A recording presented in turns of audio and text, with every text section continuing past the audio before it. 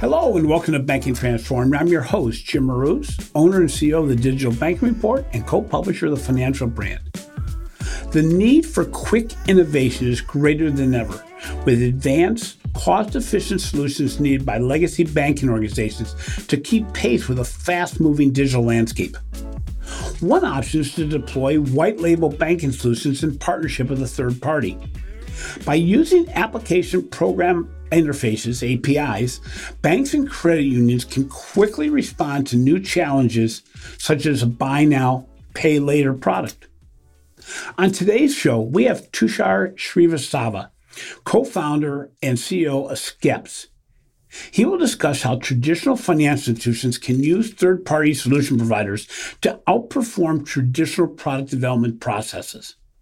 Major changes in consumer behavior over the past 2 years have opened the door to innovative digital credit solutions, making buy now, pay later a near necessity for traditional banks to retain their customer base.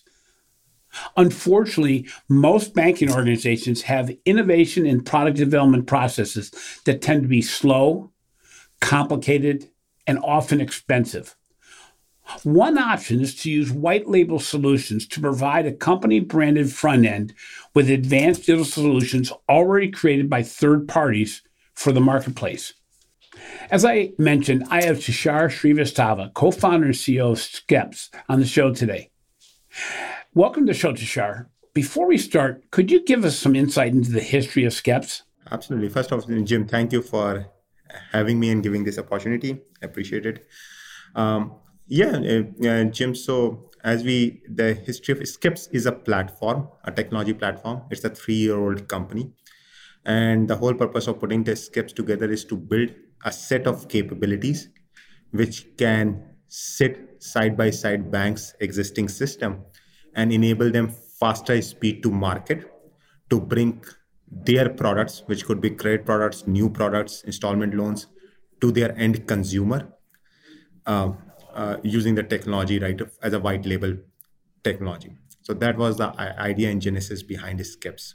So when you started Skeps, what was the problem in the marketplace you're trying to solve? Also, can you explain a little bit about how your unique blockchain decentralized architecture helps to solve this problem? So Jim, when we started Skeps, so my prior background is I have 14 years of experience as a consulting role to the top credit card issuers, fintech players, regional banks, and mostly in the payment vertical. So when we were in my prior life, when we were working with the banks, there were some of the key challenges which we saw, particularly when a bank and a merchant relationship, which are mostly the co-branded relationships, we saw there were a couple of challenges. One is that merchants were struggling, or both banks and merchants were struggling to increase the approval rate because all banks have a credit box. And they are good to serve within their box. But if you want to expand beyond that credit box, then banks doesn't have a solution and merchant need a solution. So there was a problem of approval rate on the merchant. Second problem was that merchant sits on a lot of very, very rich data based on the customer, like their loyalty programs, their interactions with the merchant, which are only accessible to the merchant. And it's a very rich data in terms of credit approvals, giving premium offers, but it's very difficult to move that data to the bank for decisioning system because of the compliance. So these are the two challenges which we saw very, very close. And so that two challenges was almost the genesis of putting a platform together to solve how a merchant can work with multiple banks or lenders to solve for credit spectrum and product coverage. And second is how to enable sharing of our data while keeping within the current regulatory and compliance constraint. So if you think about now, that is where the technology helps, like the new age platforms like blockchain or decentralized system or DLT, distributed ledger system, do help to solve this data sharing. So what we are able to come up with this platform is that without moving the information, so what is there in the merchant environment regarding to the customer, that is stays in merchant environment. What is the bank proprietary information with regards to their proprietary underwriting logic and all stays within that. But using this distributed ledger technology, DLT, we are able to combine this information in a right regulatory and compliance framework to unlock the value for the consumer. So now using this technology, our banks are able to leverage much richer data, which is exists at the merchant end, and extend high quality offers or premium offers to the end consumer, which ultimately helps consumer getting the credit and increasing the merchant sales. Well, buy now, pay later is obviously a very hot topic, with market leaders growing quickly, some recent consolidation, and a lot of traditional and fintech organizations really in a situation of playing catch up. What do you see as the biggest trends right now in the marketplace as it relates to buy now, pay later? Absolutely. Now, we all agree that buy now, pay later right now is a fascinating space to be in for a couple of reasons. One is that buy now, pay later is really one of the innovative product which has happened, in my opinion, post credit card. So credit card as an instrument. Now, buy now, pay later, after a very long time, there's a really innovative credit product has come to the market, which enables consumer to get short-term credit on their day-to-day purchases. Now, you are right. As usual, the fintechs have come to the space and shown how the product can be distributed from a technology point of view. So they've shown how this product will work with the consumers, how this product should be sit in the technology stack. But the second phase or the right phase would be that this product to become universal, ultimately banks have to come to the party and join the party, right? So that is right now what you are seeing is that right now we're at that juncture where everyone believes that this is a right product for the consumer. It does unlock value and it is truly an innovative credit product in the market. Now, what banks are trying to do is that banks are trying to enter and see how they can offer this product to their customer, either with their merchant partners or within their own ecosystem. And this is where we are right now, industry. But it's still a long way because how this product will mature or how this product will sit in the market, it's still a long way to go to figure it out.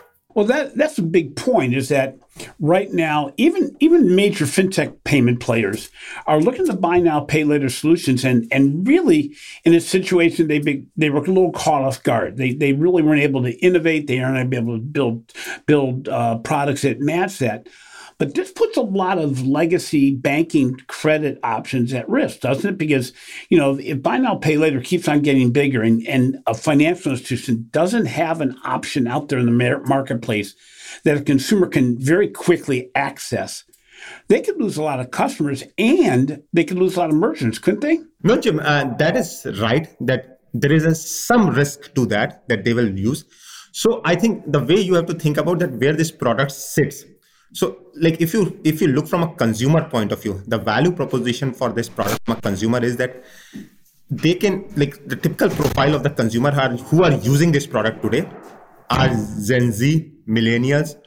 And if you think about, these are the people who have not a very rich credit history because they don't have mortgage, they don't have huge auto loans like multiple car loans and all.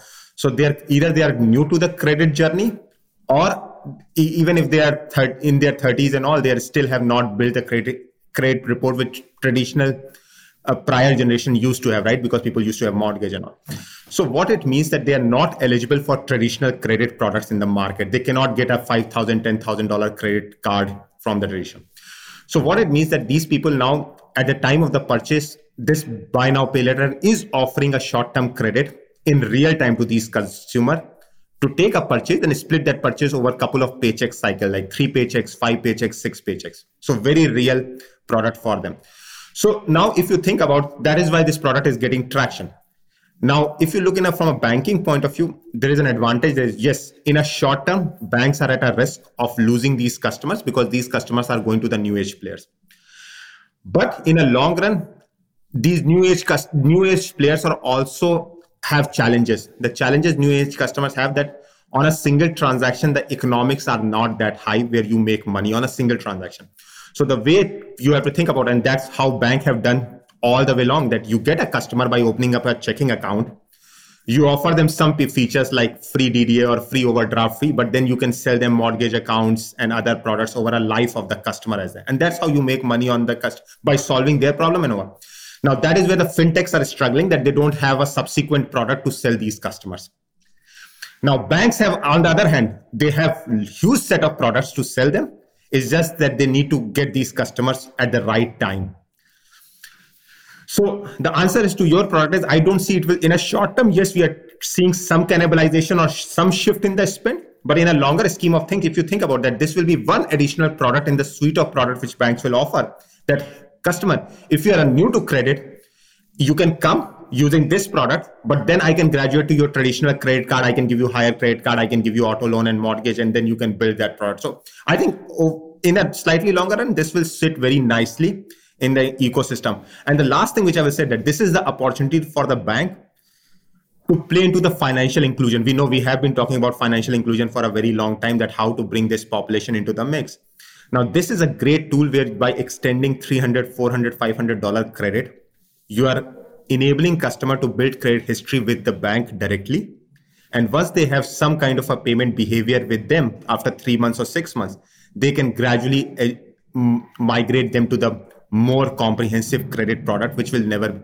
So I think this is a great tool for banks to do the financial inclusion and give it back to the society, I think, leveraging technology. So what advantage does Skeps bring to the marketplace that a financial institution couldn't do it themselves? Absolutely. So, Jim, now think about that. Traditionally, the banks have always distributed the product through their branches or through their own website. If you have to get to Amex card, American Express card, or a Chase card, you have to go to their website, apply for a credit card, and they will give you. Now, buy now, pay later is a very different product where the product needs to be sit on a merchant website. So when you are buying a washing machine or you are buying a kitchen appliance, it says that you can get this appliance as $150 a month. So customers are not required to go to the bank or a lender website to get this product. So that means that now banks have to go and integrate their offering inside merchant ecosystem. Whether it's you walk into the store, you walk into the online website, you walk into the mobile app of the customer. Now that is the gap which Skeps is bridging, that look, we are building a very, very modular, light cost technology to the banks, which enable them to do these integration very quick and bring their products to it. Now, the second thing is when you talk about this integration, then the concept of scalability comes, that how many one-on-one integrations a bank can do. So that is where now Skeps is creating a kind of a many-to-many relationship where Skeps platform can sit inside many merchants, and then bank, by just connecting one time into Skeps, can get access to all these merchants quickly. So those are the two. One is that enabling the connection, and then scaling up the connection. That is what Skeps is bringing to the table. Your technology and your platform obviously increases or shortens this amount of time it takes to get in the marketplace with a buy now, pay later solution. But it also puts them on a competitive level playing field against a lot of these bigger players that are out there right now, the Klarnas and the Affirms and companies like this. Now, is your technology something that's available to organizations of any size? No, absolutely, Jim. And yes. So answer is yes. If we work with very large banks, and we are also talking to the credit unions and small community banks. And the idea again is going that if this payment method has to become universal, every single organization needs to come to the party and enable it for their own offering. So the answer is yes, all institutions. And that's why we build a technology. Now, what we are proud of, that in the last 3 years, we have built a stack, one which is regulatory and which have the right regulatory and compliance practices, so that it can sit inside banks and credit unions. Because fortunately or unfortunately, they are subjected to much rigorous regulatory practices than some of the fintechs can get away with, right? So we know, but then we design the right technology which can solve those problems, because those are the right problem to solve if you need to scale up. And just to give you an example, like last time we onboarded a bank on our platform, right from the get-go, it just take us 12 weeks to enable a bank to offer this whole product to their co-brand partners in 12 weeks times. And that is something which we are we are improving upon every single day. So when you look at your platform, then you not only provide a good credit platform, but you also provide an ability to collect data, which is important because that payment data is important from the standpoint of additional products and services. So when you're out there knocking on the doors of banks and credit unions, what are the challenges, or what are the hesitations they see around implementing your service? In other words, what are the barriers that they see as to not go ahead and go forward with your solution? No, very good question around it. So, Jim, I think two things I will touch. One is what are the challenges they are seeing, and the second is around the data. So let me handle the data part later. So the key, I think the story is that most of the banks and credit unions have come to the terms that they do need to participate in this buy now, pay later scheme and offer some kind of a solution to their customer. Now, there are a couple of challenges they are seeing. One is the unit economics of this product. As I said, that sometimes making money on $100 or $200 transaction is difficult because there's very little money on the table from a customer point of view and for a $200 transaction. So that is where I just saw that, where I said that now banks are looking at more as like a feature set, like, yes, for extending a $200 or $300 credit. And by getting a customer, I can sell more products in future to the customer. So it's value add that by spending $200, $300, you are getting a new customer to your franchisee. And that's how they're building their economic models around it, that rather than focusing on a transaction, they're thinking about lifetime value of acquiring a new customer. So that is one thing, how banks are getting over the hurdle. And that is the education we are doing, that how this P&L will grow, that it is not an unprofitable product, but in a long run, it can be a profitable offering for your customers. So I think the unit economics and all those are the biggest. And the second hurdle is how to bring merchant connectivity in place, right? Because they don't have a merchant relationship. So I think that is where the two concepts of Skeps are helping. One is that given that we are building a network across merchants, so that is the offering to credit unions and all, that by just plugging into Skeps, you will get access to the large merchants. So if your consumer is coming to a large merchant like Airbnb or Home Depots, and again, I'm not saying that these are the partners, but conceptually, if Skeps has these partners, then a credit union customer, when they come and land on these big merchant websites, credit union will have an opportunity to extend the credit or the solution for their known customers in real time. So it's interesting. One of the dynamics, as I understand it, though, is that a financial institution has to look at credit slightly differently, because these are small-term loans where, as you mentioned, a lot of the credit files, the people that want the buy now, pay later, they're not as thick of a credit file. They may not have any credit on file. So a financial institution really has to look at credit differently. Is this a challenge for a lot of organizations to think along the new lines of credit availability for the underserved or the people that are most likely to want a buy now, pay later solution? Absolutely, Jim. So you are spot on how you articulated it. That first is this, yes, if you look at the typical profile of the buy now, pay later customers, like 60 to 65% are the debit card users. They have a credit card, it could be secured credit card, or very low limit credit card because they have thin files or they don't have a rich credit history.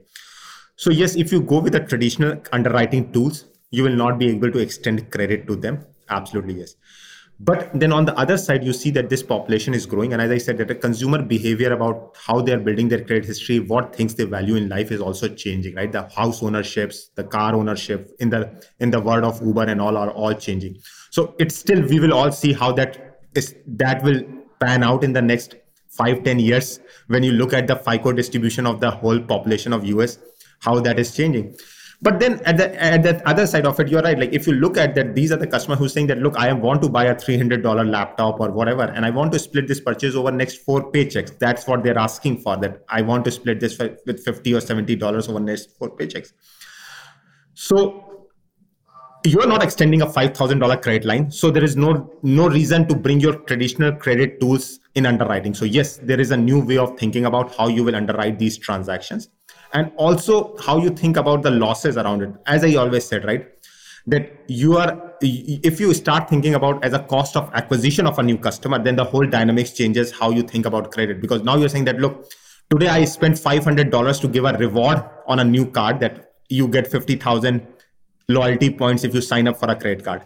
Now you are taking that money and you're saying that I am giving a $200 to the customer and let him sign for a product. And then in the next 4 or 5 months, I will see how this customer credit works with us. Is he paying on time? If he's paying on time, good. I will extend more line to them. Right. I mean, it really gets down to leadership has to rethink the way they view credit, the way they look at innovation, the way they look at partnering with third-party organizations for white label solutions. And in order to get a foothold into these very rapidly growing, scalable solutions and to build a cross-sell capability into other services that traditional financial institutions have, but buy now, pay later solution organizations don't have. You really have to think differently about credit. You have to think differently about the consumer and the lifetime value of the consumer. So you're looking for organizations that really want to innovate at scale to reach a broader audience, aren't you? No, very, very fair point. Exactly like this solution, exactly that you have to go to the scale. And that is what we are offering is that, look, this is a white label offering, which makes sure that either you can sit by the side and see how the market is evolving, right? How this thought process is changing, or you can be an active participant in this process at a smaller scale. So in that process, you can go to the speed to market, start offering buy now, pay later in a smaller segment. You collect data, you understand how you need to think differently about the customer, what kind of a customers are coming together, what kind of a products they're asking. So rather than sitting on the side and seeing, you start collecting the data, because unfortunately, this is such a new product. There's no intelligence or data or roadmap available that how you go about it. So that is the thing which we are saying to the financial institution that, look, we are not here to make ourselves the platform where you will always scale up. We are offering you a capability which helps you accelerate your entry into the market, understand the market by playing into the market, understand the consumer behavior by playing in the space. And then how you scale up is something which will be a very, very, if you still want to use our platform, you can use it. But our platform also provide a flexibility to bring all these components or some of these components in-house as you mature, because we have to respect the bank processes, that some of these things where bank would like to sit them in-house rather than completely taking it on the third party all the time. And that is another feature which we have in the platform, that is very modular. So if all you are taking 1 to 10 components, you can choose which components you need today. You may need all.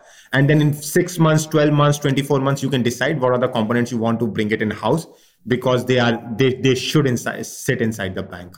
You know, we've been talking consistently about the buy now, pay later solutions, but you really offer a lot of POS solutions for both financial institutions and merchants. What are merchant partners telling you about the products you're offering and the partnership with not only Skeps, but with the financial institutions that you're partnering with? Great question, Jim. Then now we're looking from a lens from a merchant point of view, right? So when you look from a merchant, we already discussed that the need to work with multiple financial institutions just to increase the coverage around the credit spectrum, right? You need a solution for a 350 FICO and also for an 850 FICO customer. So, and then, but the next thing comes the product diversity, because when you think that a merchant, they are selling maybe $200 or $50 transactions, but at the same time, they have SKUs which goes up to $5,000 or $10,000. So when we look at buy now, pay later, we look at it as one of the products which sits nicely for a $200 or $300 transaction. But once you go to the $700, $2,000, $5,000 transaction, you are talking about a traditional point of sale financing where you need 48-month product, 60-month product, 36 months product. So our platform is product agnostic. You can do pay in 4, or you can offer 60-month product, and the platform is capable to handle it. So from a merchant point of view, it's actually that is what they're looking. They're saying that, look, we want to integrate one payment options, which can provide monthly flexibility across all my SKU ranges. Now, so from an Skeps point of view, they're asking that Skeps, like, yes, there is a one issuer which is very good in pay in 4, but then I need a 6 months or 12 months and 48-month option. Can you bring another one who can provide those set of offerings? And that is what we are facilitating on behalf of our merchant partners, to bring them a right product. Now, again, we are not creating a marketplace. We are not creating competition among lenders. So we are not saying that, hey, you have to bid for it. What we are trying to solve is really the merchant problem, that for every product they are selling, do they have a right monthly payment option for their consumer? And if not, then can we bridge that gap by talking to different issuers? And that is where the reason is that United States has 7,000 issuers, is because each one of them have their unique value add in the system. Look at the marketplace overall. What do you see as the biggest opportunity in the payment marketplace today? There are 3 challenges which people are facing. One, we already talk about, is scalability, because these one-on-one integrations, like is not sustainable. The reason, like you think about like how credit card problems solved. You can have a credit card of American Express, you can have a credit card of Chase, and you can go to any merchant and you can do the transaction exactly the same way, irrespective of what bank credit card you're carrying. Even if you're carrying a credit card of a community bank or a credit union. Now, that is the kind of a standardization needs to happen in the buy now, pay later space, so that this is not that, hey, you are using just one issuer and this is how the application process works. There should be some kind of a standardization happens so that the consumer can get the buy now, pay later exactly in the same way, depending upon as they go from merchant to merchant or as they take the product from bank to bank. The second problem, which I will also say, is that today one thing which, if this has to become a payment method, then they have to follow some of the good things which Visa and MasterCard or the networks have provided around Reg Z, consumer purchase protection. So those are the things like how can consumer trust that if I am taking this product, I am getting some. So someone has to build rules around it that, look, if this product is getting offered, then this is the protection which consumer is getting and consumer can trust that.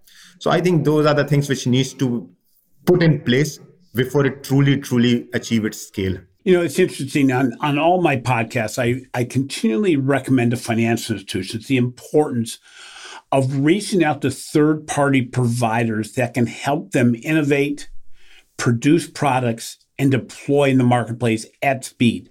We no longer have the luxury of product development that takes a year or 2 years. We really have to do it quickly. And you mentioned an example of an organization getting it on the streets in a really, really quick period of time. So when you look at the future of third-party product development and white label product development, what do you see as the future, not just in buy now, pay later, and not just in credit, but overall, what do you see as the future of organizations like yourselves that use the blockchain technology to develop new services at scale that can be deployed across all organizations in a relatively short amount of time in a way that's both secure and meets regulatory guidelines? No, Jim, you're right. So let me address it this way. So if you look at from a technology, so technology is changing at such a fast pace, and also the demand of the technology. Even we have come a long way when we started in the last 3 years. So on the day one, when we conceptualized the platform and how this platform is changing in 3 years journey is phenomenal. Like we can tell you how different it has become.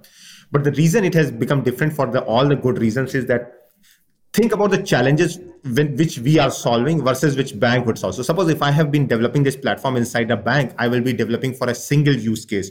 I will be developing a platform to solve the bank's problem, right? Because you are sitting inside a bank. And it's very natural. I'm not saying like more smarter or we are doing anything different. It's just where you are sitting in an ecosystem and what is your problem statement? Today, my problem statement is not to bring buy now, pay later. My problem statement is to help any bank to bring buy now, pay later in an accelerated manner. So you see, right, even the problem statement of the same platform is very different when you sit inside bank. Inside bank is that, yes, let's build a buy now, pay later, which bank? My problem statement is that build a platform which any bank can use to launch buy now, pay later in 12 weeks. So that is the difference. So when we are building a component, when you are thinking about an architecture around it, it's a very, very different approach to architecture when I would be sitting inside the bank. And then also, once you start working with multiple banks, your architecture automatically starts to grow because now you are bringing much more modular functionality as you're working with the clients. So then that itself becomes an asset. So that is how I see that. I don't think technology is a big, over a period of time, technology levels up, like unless until you innovate. So I don't think banks are losing on any IPs and all because the technology is very quickly changing. So it's not that if I build an IP, it will going to stay forever and it will become a key differentiator. So banks, where their moat is what their consumer base is, what their credit decisioning is, how they manage the risk. And that is what they are best at. Outsourcing the technology, I don't think it becomes any kind of a competitive disadvantage in a long run, given the space, how this things is evolving. So I think in a long run, these white label platform have a big role to play, and I think they can exist synergy. And that change, last thing which I will say, we've seen that change. Like if you roll back 10 years, I think banks were very, very susceptible to work with the white label platforms or third-party players to expose. But in the last 6-7 years, we have seen a tremendous shift in that, where they're open to this open banking idea, leveraging the API structures of the third-party platforms. So if an organization is looking to deploy a buy now, pay later solution within their financial institution that's going to impact the entire community and all the merchants that are possible, how do they get a hold of you and how do they find out more? Very interesting question. I'm still figuring out, but Jim, the thing is that we are present. Like, we have a website. You can come to our website, is skips.com. We have demo portal request where you can request us and we can reach back to the bank around it. And then, that is how we are. But we are actively working with a lot of consulting companies and around to make sure that we educate people about our solutions. And if their clients are looking for something out there, they can evaluate us. Yeah, and I will give kudos to your team in preparing for this podcast. You have a lot of content on your site, and it answers a lot of questions that an organization would have about, geez, how would I possibly work with a third-party provider to deploy a buy now, pay later solution that's going to be competitive and it's also going to be able to be scalable. And as you mentioned, the product itself is not the biggest profit maker, but it's how it goes across different organizations and different product lines that an organization already has. So, I really encourage organizations, if you're considering this as an option, to go to the Skeps website, look at some of the content they have, read about what's going on not only in buy now, pay later, but third-party and blockchain technology and what's going on in the overall deployment of third-party solutions in a marketplace that is running faster every day. Thank you so much for being on the show today. I really appreciate the time we spent, and I wish you well. Thank you so much, Jim. Likewise, it was nice speaking with you, and thank you for the time. Thanks for listening to Bank and Transform, rated as a top 5 banking podcast and winner of 3 international awards for podcast excellence. If you enjoy what we're doing, please take a few moments to give us some love in the form of a review. It really helps us continue to get great guests. Finally, be sure to catch my recent stories on the financial brand and check out the research we're doing for the Digital Bank Report. Also, if your organization is looking to reach a new marketplace with a podcast interview such as today's, be sure to reach out to us and see if we can't do an interview for you. This has been a production of Evergreen Podcast. A special thank you to our producer, Leah Longbreak, audio engineer, Sean Roll Hoffman, and video producer, Will Pritz. I'm your host, Jim Marous. Until next time, remember, a firm's advantage comes from feeling market changes faster and taking decisive action faster.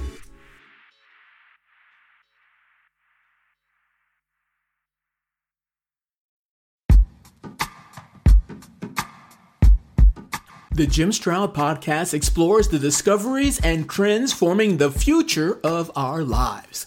Brain-to-brain communication, robot bosses, microchip implants for workers, and artificial intelligence replacing human workers are all happening now. If you want to know what's happening next, subscribe now to the Jim Stroud Podcast.